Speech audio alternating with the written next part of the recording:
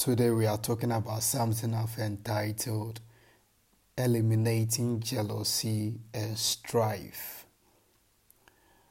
In Proverbs 16:28, it says that a perverse man sows strife, and a whisperer separates the best of friends.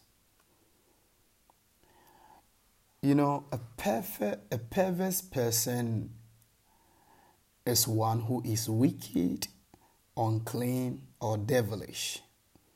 A gossip, a whisperer, or a slanderer is out to separate and divide. That is the first thing we need to understand. Now, when you have a meaningful relationships, there will often be someone who is jealous of them. Sometimes they will try to divide and separate those friendships because they don't have a similar relationship in their life. And the devil knows that two people with a quality relationship have power 10 times greater than their individual power.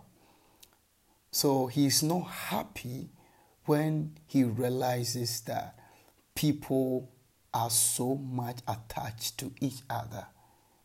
I'm talking about genuinely.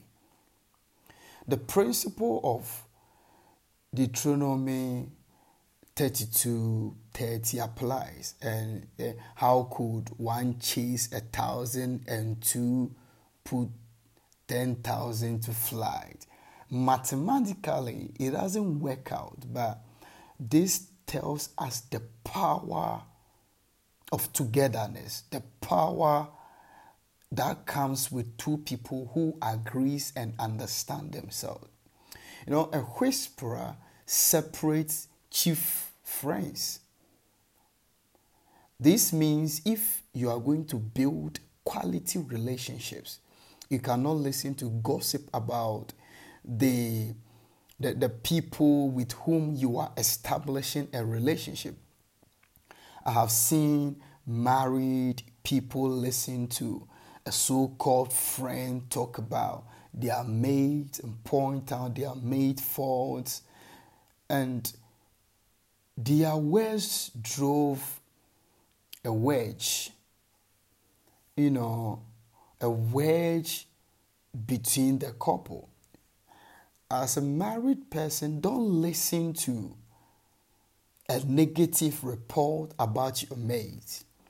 If there is something to work on, to deal with, to pray about, to encounter, or to change, that is a different issue. I've seen the adverse effect of, let's say, a mother's negative words on a daughter's marriage relationship. What you need to understand is that your ears